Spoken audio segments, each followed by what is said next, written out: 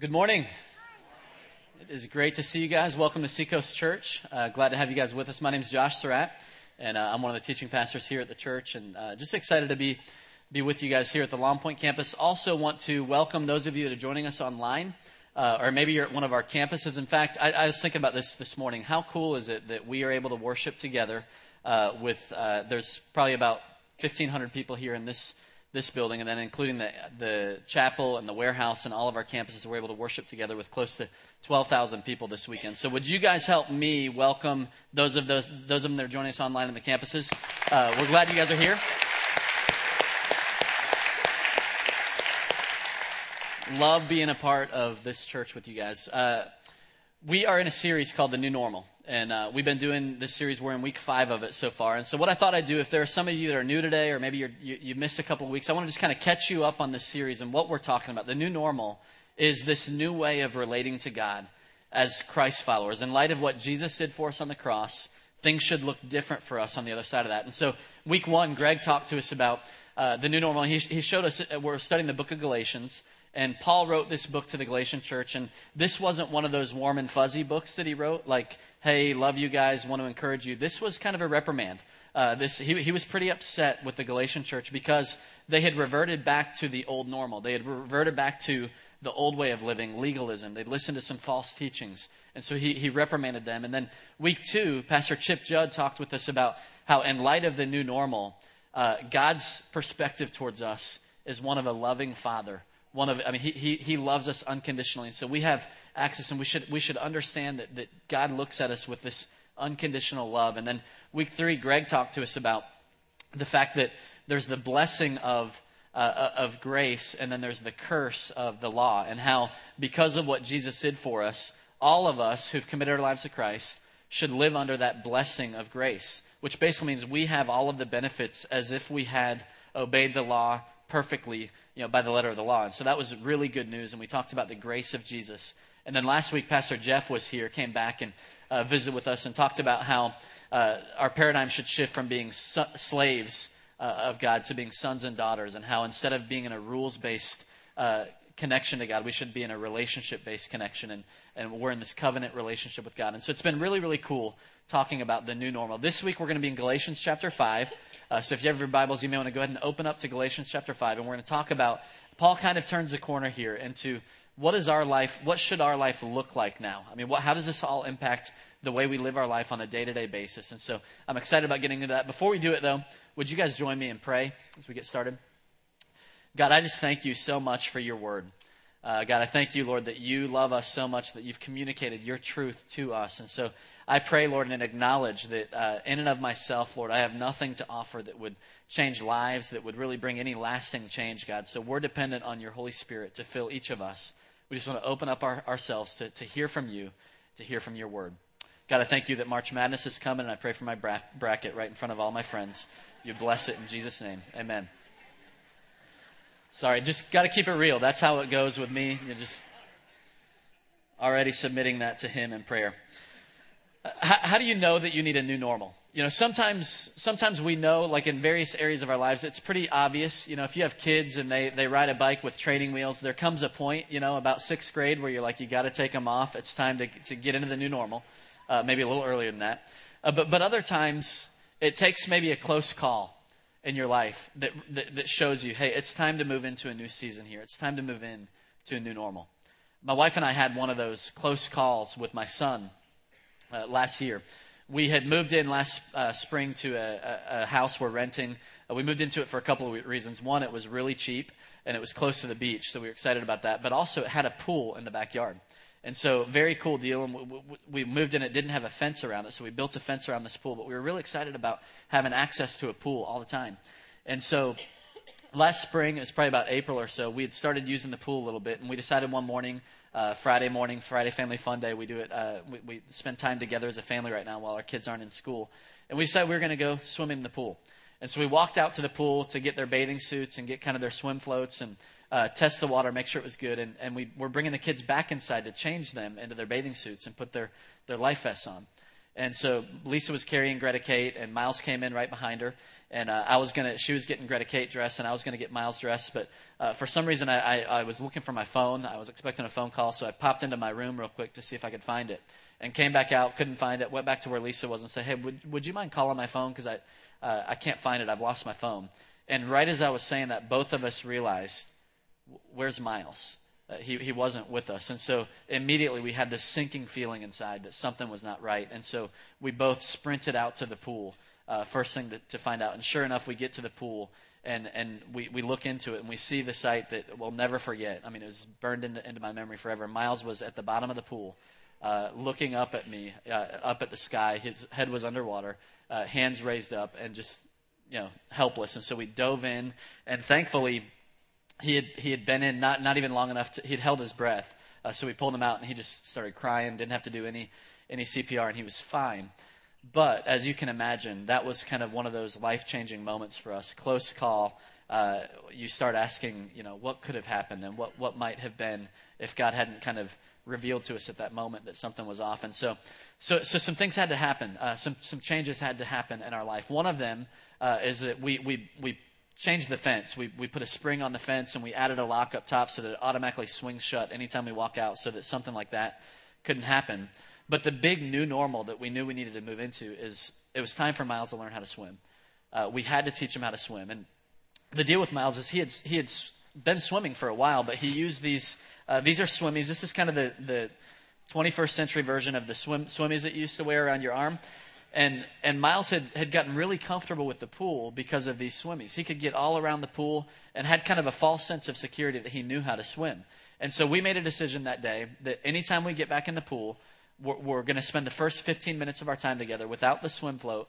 We're just going to get in and we're going to work on swimming. And over time, he got a little bit better at it and a little bit better. And eventually, he became very good at swimming. But without fail, anytime we got into the pool, there would come a moment where he would go, Daddy, please let me go back to the swim. Please let me put my float on. Why? Well, because he was a better swimmer, at least he felt like it, when he had his float on. He could move quicker. It was kind of a false sense of security and of confidence for him and his ability to swim. But what we learned as parents, and at the last service, there was a woman who's been doing swim lessons for 30 years, and she confirmed it, is that the problem with these things, that's what it is. It's a false sense of security. While the good thing about them is it'll keep you from drowning, the bad thing about it is it will not teach you how to swim. The only way that you can learn how to swim is to get in the water and start practicing and working with an instructor, with your parents. And so we had to get rid of the old normal. But Miles so desperately wanted to go back to the old normal because it was just more comfortable and he had more confidence with it. And I was thinking about that, and I'm a lot like Miles when it comes to wanting to revert back to the old way of doing things. Have you ever tried something new and got into it and wanted to kind of revert back to the old way of doing it? I think all of us tend to deal with that sometimes. Some things you don't have to worry about that. Like, I don't know many 17-year-old kids who have a driver's license that have a tendency to revert back to the bike. You're excited about it. You're going to keep going. No problem. But in a lot of areas, we have this tendency to revert back to the old normal. How many of you guys are married here today? Okay. A lot of you guys married. I've been married for almost 11 years now. And how many of you would admit that at some point during that first probably year of being married, there was at least one moment that you thought to yourself, do not raise your hand, by the way. Don't raise your hand. But you thought to yourself, wow, it was a lot easier in the old way. I mean, I had a lot more freedom in the old way of doing things. You want to revert back to, and the new is good, and you love the new, but man, there are some things you miss about the old. I know you're tracking with me by the way you're looking, but thank you for not raising your hand. You get yourself in trouble for that. Or maybe it's the way that we communicate. I was thinking about social media. It's a whole new way of communicating, and Facebook and Twitter and this like 24/7 access to people. And there are a lot of us that are like, man, I would love to just revert back to the days when you just got out of your house and walked next door and interacted and related with your neighbors. And we tend to want to revert back to the old way, even though the new way isn't changing. It's a new normal for us in the way that we relate to each other. Well, the same is true for us in our relationship with Christ. We commit our lives to Christ, and there's going to be times that we understand the freedom and the grace that we have, but that we're tempted to revert back to the old way of doing things. And Paul knew that was going to be the case, and that's why the first verse on your outline sheet, he opens it up in Galatians 5:1, and here's what he says. He says, so Christ has truly set us free. And you guys remember, that's good news. That's like great news. We're free from the law of the Old Testament. Christ has come to set us free. But then he says, now, make sure that you stay free and don't get tied up again in slavery to the law. Listen, I, Paul, tell you this. If you were counting on circumcision to make you right with God, then Christ is going to be of no benefit to you. I'll say it again. If you were trying to find favor with God by being circumcised, you must obey every regulation in the whole law of Moses. For if you were trying to make yourselves right with God by keeping the law, you've been cut off from Christ. You've fallen away from God's grace. Why is Paul so obsessed with this? If you've read this book with us during this series, you recognize he goes back to this issue so many times. It's like, dude, are you a single issue guy or what? But the reason he keeps going back to the circumcision deal is because he knows that we're going to have a tendency to go back, to revert back to the old way of relating to God. See, most of us, if you've committed your life to Christ, there was a moment in time where you recognize and you realize that what Christ did for you on the cross. And you experience the freedom of the gospel. And you realize that all of the sin that you've ever dealt with in the past, all of the sin that you're ever going to deal with in the future has been dealt with by Jesus dying on the cross. And we're free from that. We don't have to be stuck in that. And you even feel free. But what happens is over time, you start living out this faith, and one of a couple of things happens. One, you realize that some of the old stuff that you used to struggle with still kind of pokes its head into your life every now and then. Some of those old temptations, some of the old sin that you dealt with, the stuff from the old normal, it doesn't just go away overnight. And so you have to figure out, how do I deal with sin now? And the temptation is, well, maybe I'm going to go back to this list mentality, where as long as I have enough good things that overshadow the bad things that I'm doing, if my good list is longer than my bad list, then I'll feel like I'm right with God. Problem is, Paul's saying that's not the way we relate to God. We are to be free. Christ has set us free. Make sure we stay free from that list mentality. Or maybe you're like me, and over time you started to realize that God has produced some change in you as you've grown in your relationship with Him. And then the further you get from that commitment to Christ, the more tempted we are to just think that we've got it together. That, man, God loves me because I've really changed. Look at what's happened in my life since then. And we start to feel superior maybe to somebody who hasn't committed our lives to Christ. And that's obviously really ugly pride. And it's the old normal. It's the same thing. It's going back to the old way of viewing ourselves as right because of something we did rather than right because of something that Jesus did on the cross for us. And so Paul knew that we were going to deal with that. That's why he keeps coming back to that issue. He was writing to mostly Jews, or a lot of Jews. There were some Gentiles as well. And the Jews had been so used to this old way of living, slavery to the law of Moses. And one of my favorite movies is Shawshank Redemption. I don't know if you guys have seen it. Who's seen Shawshank Redemption? I love the movie. And in it, we see a picture of how just even a few years of living in slavery, living in captivity, can change the way that we think. And I think a lot of us in the church are a lot like Brooks from Shawshank Redemption. Hey, wait a minute. What's he done to you? And that's what they done. I got no choice. Brooks, you're not going to hurt Haywood. We all know that. Even Haywood knows that, right, Haywood? Sure, I know that, sir. You know why you're not going to hurt him? Because he's a friend of yours and because Brooks Hadlin is a reasonable man. That's right. Is that right, guys? Yes. So put the knife down. Brooks, look at me. Put the knife down. Brooks, look at his neck, for God's sake. Brooks, look at his neck. He's bleeding. It's the only way they'd let me stay. Come on, this is crazy. You don't want to do this. Come on. Put it down.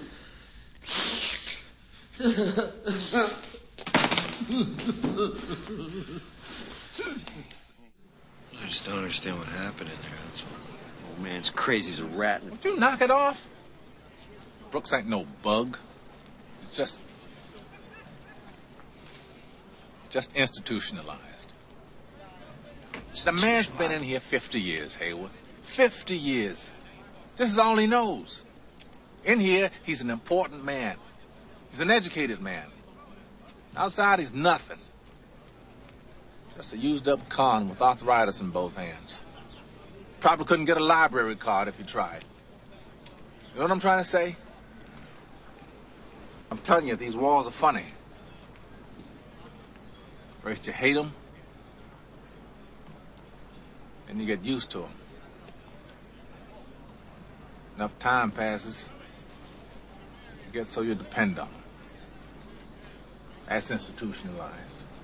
You can never get like that. Oh, yeah? Say that when you've been here as long as Brooks has. They send you here for life. That's exactly what they take. Part that counts anyway. See, many of us have been institutionalized by the old way of thinking. You know, we're institutionalized by the old way of relating to God. We want to go back to what feels safe and secure. And so what I'm excited about this weekend is that Paul's going to address that, and he's going to talk about how do we really change. Because the truth is, I love the quote that Tim Keller had. The truth is that the law is just a lot cleaner. Sometimes it's easier, it's safer to go by. Grace is messy. Grace requires us to actually trust the work that God is doing in us and the work of the Holy Spirit to produce change in us. And Tim Keller said, he's the pastor of Redeemer Presbyterian Church in New York City. He said, even after you are converted by the gospel, your heart will go back to operating on other principles unless you deliberately, repeatedly set it to gospel mode. And I want us today to deliberately and repeatedly set our hearts back to gospel mode. That's why Paul said it in verse 7. He said, you are running the race so well. Who has held you back from following the truth? It certainly isn't God, for he is the one who called you to freedom. This false teaching is like a little yeast that spreads through the whole batch of dough. It's like a little bit of yeast. I didn't really get that analogy, but it came clear for me a couple of years ago. We went to Disney World with our kids, and we went to a water park called Typhoon Lagoon. And a really cool water park. And Miles, I think it was Miles' third birthday, and Greta Kate was one. And we went to the little family area. There was a little kiddie pool section where, you had all the kids, and they had all these different really cool toys that they could play with. And the pools were all connected by little streams. And so Miles was playing, and Greta Kate was playing. And from a distance, I noticed that Miles had this look in his eyes. And those of you that have kids that are toddlers still in diapers, you know the look that I'm talking about. His eyes kind of glazed over a little bit. Something was going on beneath the surface that needed to be dealt with. And so I got to him as quick as I could and pulled him out of the pool. And I did a little quick check, and I realized, yep, we've had a little bit of an accident. He was wearing a swim diaper, so it wasn't that big of a deal. And I took him back to where we were. And one of the lifeguards noticed what was going on. And she asked me, hey, is everything okay with you guys? And I said, yeah, he just, he had a little accident, but it just was in his diaper, no big deal. What I learned is it was a big deal. It was a real big deal. In fact, they ended up shutting down the kids section of the Typhoon Lagoon for what felt like hours based on the looks of other parents staring at us angrily during that moment. And here's what I learned. All it takes is just a tiny bit of poop to shut down an entire pool. That's all it takes is just a little bit. And that's what Paul was saying. He was saying, hey, it just takes a little bit. Be careful. Test yourself with this, because it just takes a little bit of legalism and a little bit of that old normal to creep its way back in, and it's going to mess up your whole way of relating to God. It's going to keep you from really living in the fullness of the gospel. So be aware. We're all going to be tempted to revert back to legalism, the old way of relating to God. But then there's one more thing that he warns us about in Galatians 13. He says, you, my brothers and sisters, were called to be free, but don't use your freedom to indulge the flesh. Rather, serve one another in love, humbly in love. For the entire law is fulfilled in keeping this one command: love your neighbor as yourself. So, on one hand, we're going to be tempted to go back to legalism. He says we're free from the law. But on the other hand, don't allow that freedom to just indulge your sinful nature. That's not what the freedom is for. It's not so that you can just do whatever you want to do and indulge whatever you feel like doing and kind of have this laissez-faire or anarchy mindset about nothing is wrong and all that. Because what that leads to is another kind of slavery. And there are many testimonies on that, is when you indulge your sinful nature, it brings about addictions, it brings about materialism, it brings about other kinds of things that hold you in captivity. It's just as bad as the way the law held you in captivity. So you have these two extremes. You have legalism, then you have, well, obviously we don't want to indulge in our sinful nature. So the question is, how do we really change?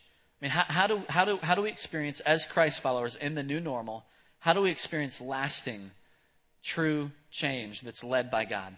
And that's what Paul addresses next, and that's what I want us to spend the rest of our time really wrestling with and talking about. How do we as believers in the new normal experience change? Look at this next passage, Galatians 5:16-23. Paul answers it for us. He says, so I say, let the Holy Spirit guide your lives?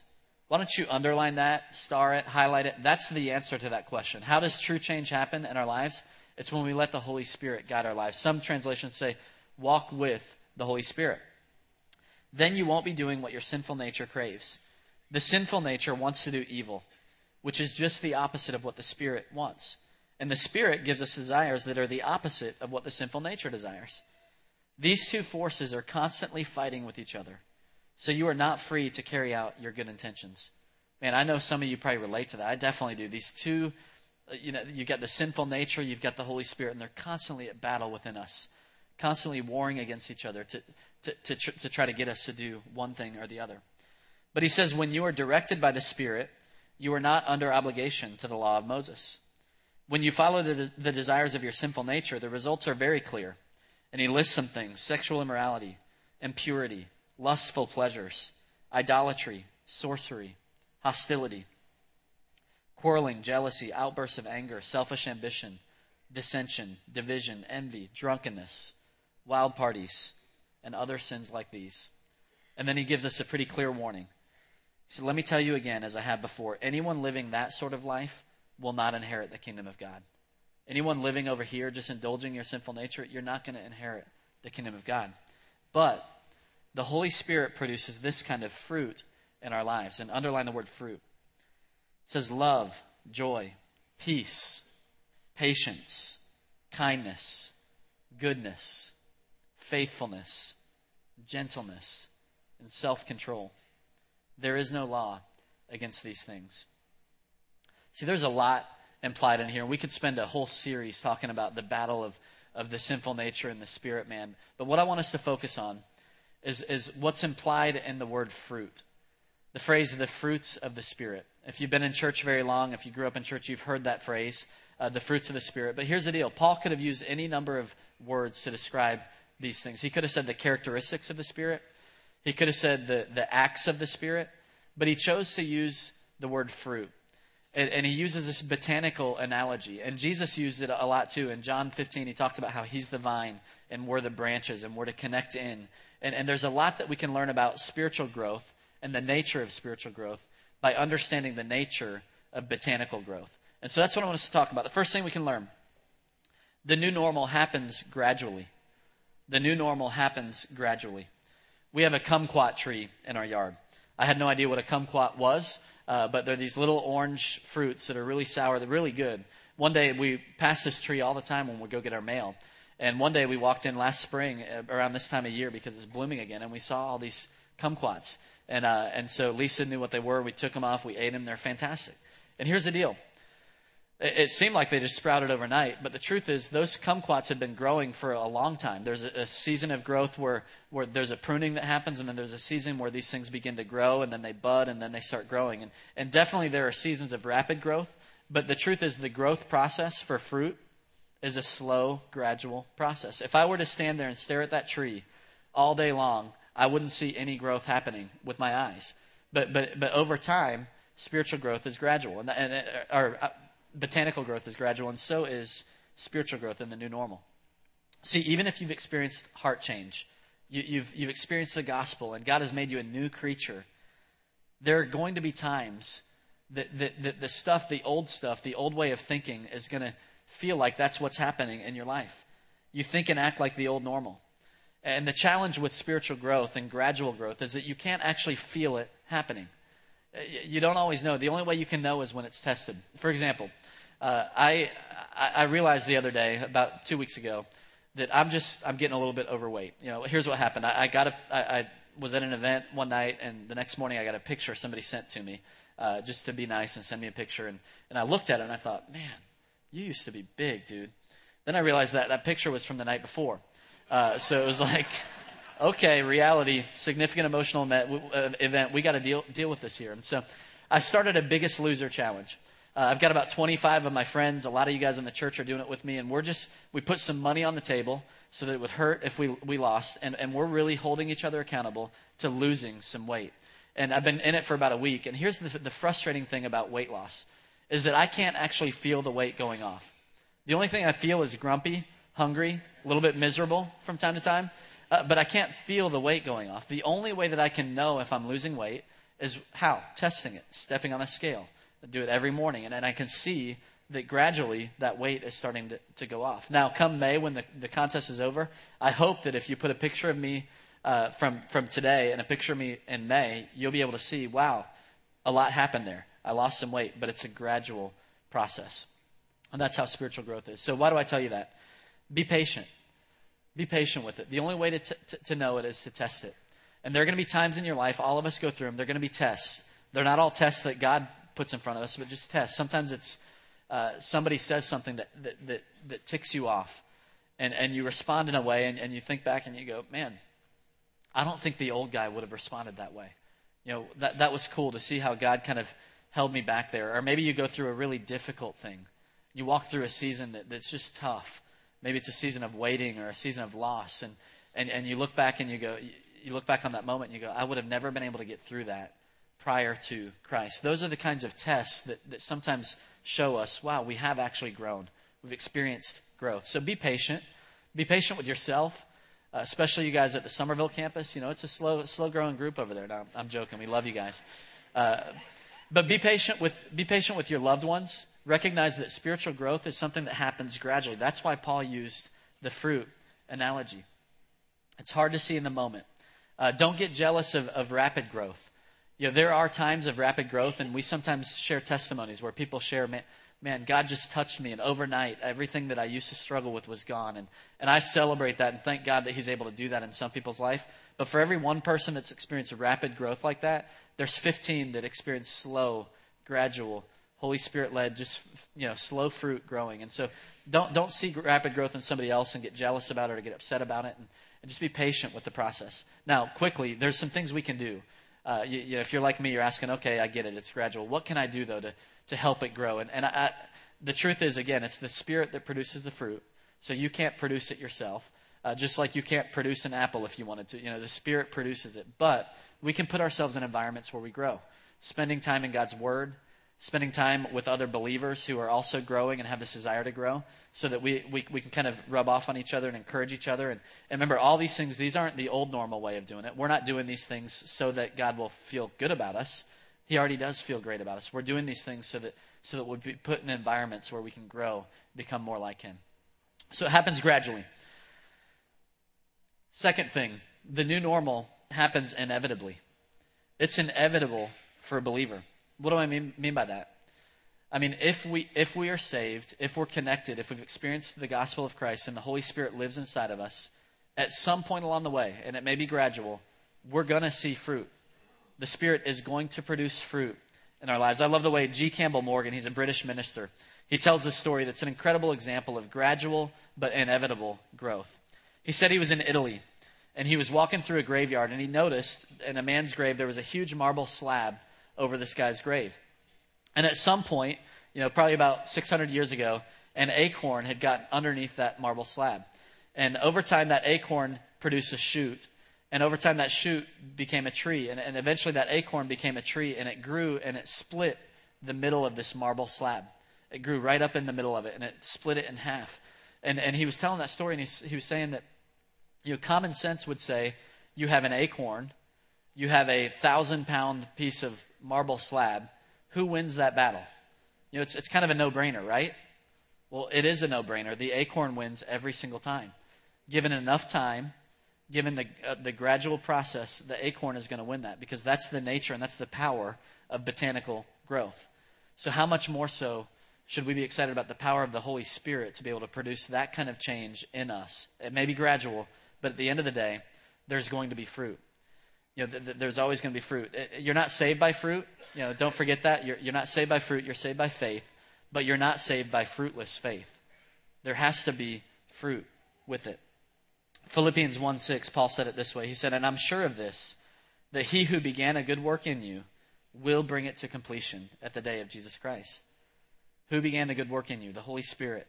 God did. He will bring that to completion. He will produce fruit in our lives, which means we have to ask ourselves the tough questions. Ask ourselves, is there fruit? Is there evidence of my faith in my life? In fact, it may be easier to ask a loved one who's walked with you for a period of time. And is there fruit coming from my life? And I think about it this way. I've got young kids. As I relate to my kids, especially when they're disobedient, when they don't act exactly the way that they should, which mine always do. I'm sure yours don't, though, and so I'm joking, obviously. But am I becoming more patient in the way that I deal with my kids? Am I becoming more patient in the way that I deal with people at work? Am I becoming a more loving person? Is my love for others growing deeper? Or am I becoming more bitter and more angry and more unloving towards people? These things that as you look at your life today, compare it to your life last year, and ask these questions, tough questions, but to go, man, is there fruit? Because if you're a believer, it's going to be gradual. It's going to take time. Be patient. But ultimately, there's going to be fruit that is produced in our lives. Third thing, the new normal happens internally. Internally. Look at Galatians 5:19 again. It says, the acts of the flesh are obvious. By obvious, they're external. They're things that you can see. But the fruit of the Spirit is love, joy, peace, forbearance, kindness, goodness, faithfulness, gentleness, and self-control. Against such things there is no law. Notice that he says the acts of the flesh are obvious, and you know that. If you know someone who's jealous and it's consumed them, it's obvious. You hear it in the way they talk. You hear it in the way the look on their face. But why doesn't he say the acts of the flesh are, lead to sexual immorality, but the fruit of the Spirit is sexual purity?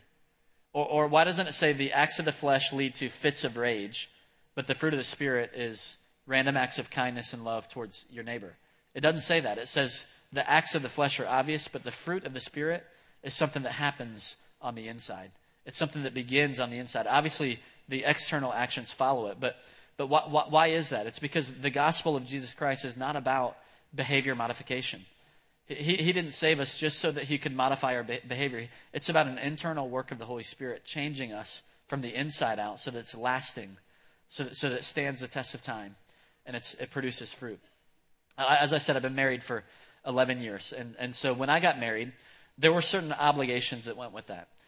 Just like when I became a believer, there are certain obligations, certain ways that we're supposed to act and certain things I'm supposed to do. For example, in my marriage, when we got married, I lost the ability to date other people. I don't know how that worked out for you, but for me, it was pretty clear that one of the obligations in being married is that I'm going to remain faithful to my wife. That's a good thing. I lost the ability to just, on a spur of the moment, just to pick up and leave and leave town with my friends for a weekend. I can still do those, but they require some communication, some planning, and some, give and take and consideration of my wife's feelings. I also knew there were some other obligations that I should probably go on dates with her. I should probably treat her well. I should probably get her flowers every now and then. I should probably do some things that would enhance that marriage. But here's the truth. The key to a successful marriage is not that we fulfill all these obligations. Because Lisa's smart, and she's figured out there are times that I'm just going through the motions and doing the obligations. But if I'm not buying into it on the inside, then it's not going to lead to a long, successful marriage. I can't just come up with here are the things that I'm supposed to do. And I'm going to do these things right, and I'll have a happy marriage. Right? It requires God producing fruit inside of me that helps me to become more loving towards my wife, helps me to become more patient, more gentle in the way that I deal with her. And out of those things, as he transforms the inside, obviously there are going to be external things that follow. And let me just say, there are sometimes you have to fake it.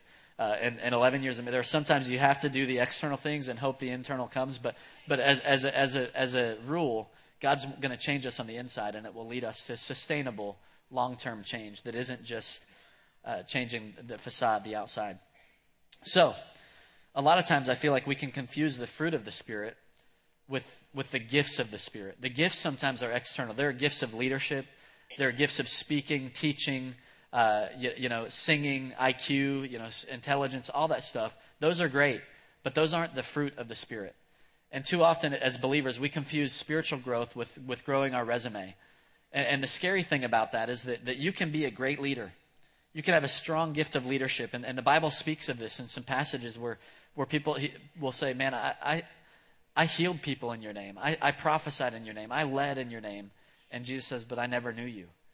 And so there are people, we could lead well. We could exercise our gifts well. But if we're not changing on the inside, then that's a great indication that we need to run back to the cross and run back to God and say, God, I want to reconnect to your Holy Spirit. People's lives may be changing because of me, but if my life isn't changing, then I'm in trouble. I need to get back to you. And so it happens internally. So gradual, internal, inevitable. The last thing is that the new normal happens symmetrically. Now hang with me here. It happens symmetrically. You're like, what are you talking about? Look back at this verse. It says, but the fruit of the Spirit is love, joy, peace, forbearance, kindness, goodness, faithfulness, gentleness, and self-control. Now, I'm not an English major, but something about that sentence bothered me when I read it. Because it says the fruit, singular, is, which is singular as well, and then it lists this list of things, plural things that are going on. And so again, I'm not an English major. I talked to Tara Banks, actually, is our worship leader, and she also used to teach. And so I asked her, what's up with this sentence? And here's what she told me. She said that the verb doesn't agree with the predicate. I have no idea what that means, but that's what she said. And so I can just assume that Paul missed some English classes, right? I mean, obviously he did. He didn't speak English. But what's going on with that? Well, as I researched it, most theologians and commentaries agree that he did that on purpose. That's actually intentional. Why? He's trying to show us something that's really important about the nature of change, about the nature of living in the new normal. See, all of the fruits of the Spirit are connected. They come as a package deal. God doesn't just change us in one area. He ultimately will change us in all of them. Now, there can be times that you see it in some areas over others, but the fruit of the Spirit is a package deal. It's like a basket of fruit. It's not just an individual fruit. And so the dangerous thing to do would be to scan that list of fruits of the Spirit and go, all right, I got that one going. I got at least one or two of them. I'm good. God's at work in my life. Why is that dangerous? Well, for example, there are probably a lot of us that are here today, some of you guys, that you're just disciplined. You're disciplined. You're up at 5:30 every morning and you're working out. In fact, a guy told me after the last service, dude, I'm home and showered by 5:30. And so you've got this discipline. But that discipline maybe as a result of someone calling you a name when you were younger. Maybe someone called you fat and you resolved that I'm never going to be called that again. And so I'm going to do whatever I can to prevent myself from that happening again. And is that a fruit of the Spirit? Not necessarily. It may be a result of hurt or a result of pride or compensation, or maybe you're disciplined emotionally, especially some men. You know, I got control over my emotions, right? I'm not going to cry because one day my dad or some man in my life told me that real men don't cry. Real men have control over their emotions. And so you may have discipline emotionally, but it may not necessarily be a fruit of the Spirit. It may be actually a matter of pride. You may be feeding your ego by holding on to this discipline. If it's not matched with some joy, because there's some discipline that's just not life-giving. If you're not also growing in joy, then it may be a counterfeit fruit. Some of us have joy. You're happy. You're excited. You may have joy because everything's going well in your life. You got your finances look good. Your relationships are going strong. And that could be a counterfeit happiness. It's not wrong to be disciplined or to be joyful or be happy. But if it's not also sustained by gentleness and kindness and loving nature, and sometimes with the joy, that long suffering that some translations call faithfulness, and the ability to walk through difficult things yet still have this deep abiding joy that passes all understanding, that goes beyond our circumstances, then it may not be fruit. Peace is another one. Like, I tend to be a pretty laid back guy, pretty peaceful guy. And it's a good thing. I mean, it's good to have peace, but you could have peace in your life, and it may be because you don't give a rip. You just don't care. And so, yeah, I'm peaceful. Who cares? You know, you're content living with mom at the age of 35 and blogging all the time. You know, it's just no big deal. Or maybe it's not balanced with any love. You know, you're peaceful, but you also don't love. You don't feel in a way in that deep love, so you can't enter into other people's circumstances and have empathy for them. And the Bible says that in the way that Paul wrote this, he wants us to know that these fruit are connected. So be sure that God is growing as if you've committed your life to Christ. And remember, it's gradual. It takes time. But God is ultimately going to grow all of these fruits in our lives, and they're going to be balanced with one another. And so we have to remember that it's gradual, it's inevitable. You've got to ask the tough questions. Is there fruit in my life? It's internal, and ultimately it's symmetrical, it's holistic. He's going to grow us in all of these areas. So let's ask God to examine us today. God, are you producing fruit in me? Or am I trying to produce a counterfeit fruit? Am I trying to produce a man-made fruit? Because the works of the flesh, those are easy. Those are things that we produce. But authentic change, the fruit of the Spirit, is something that we cannot produce on our own. We can only open ourselves up to God doing it in us. Would you guys pray with me? God, God, I just thank you for your word. And Lord, I thank you for even the parts that are harder to understand, even the parts, Lord, that are the times that you speak to us to reprimand us or to get us back on course.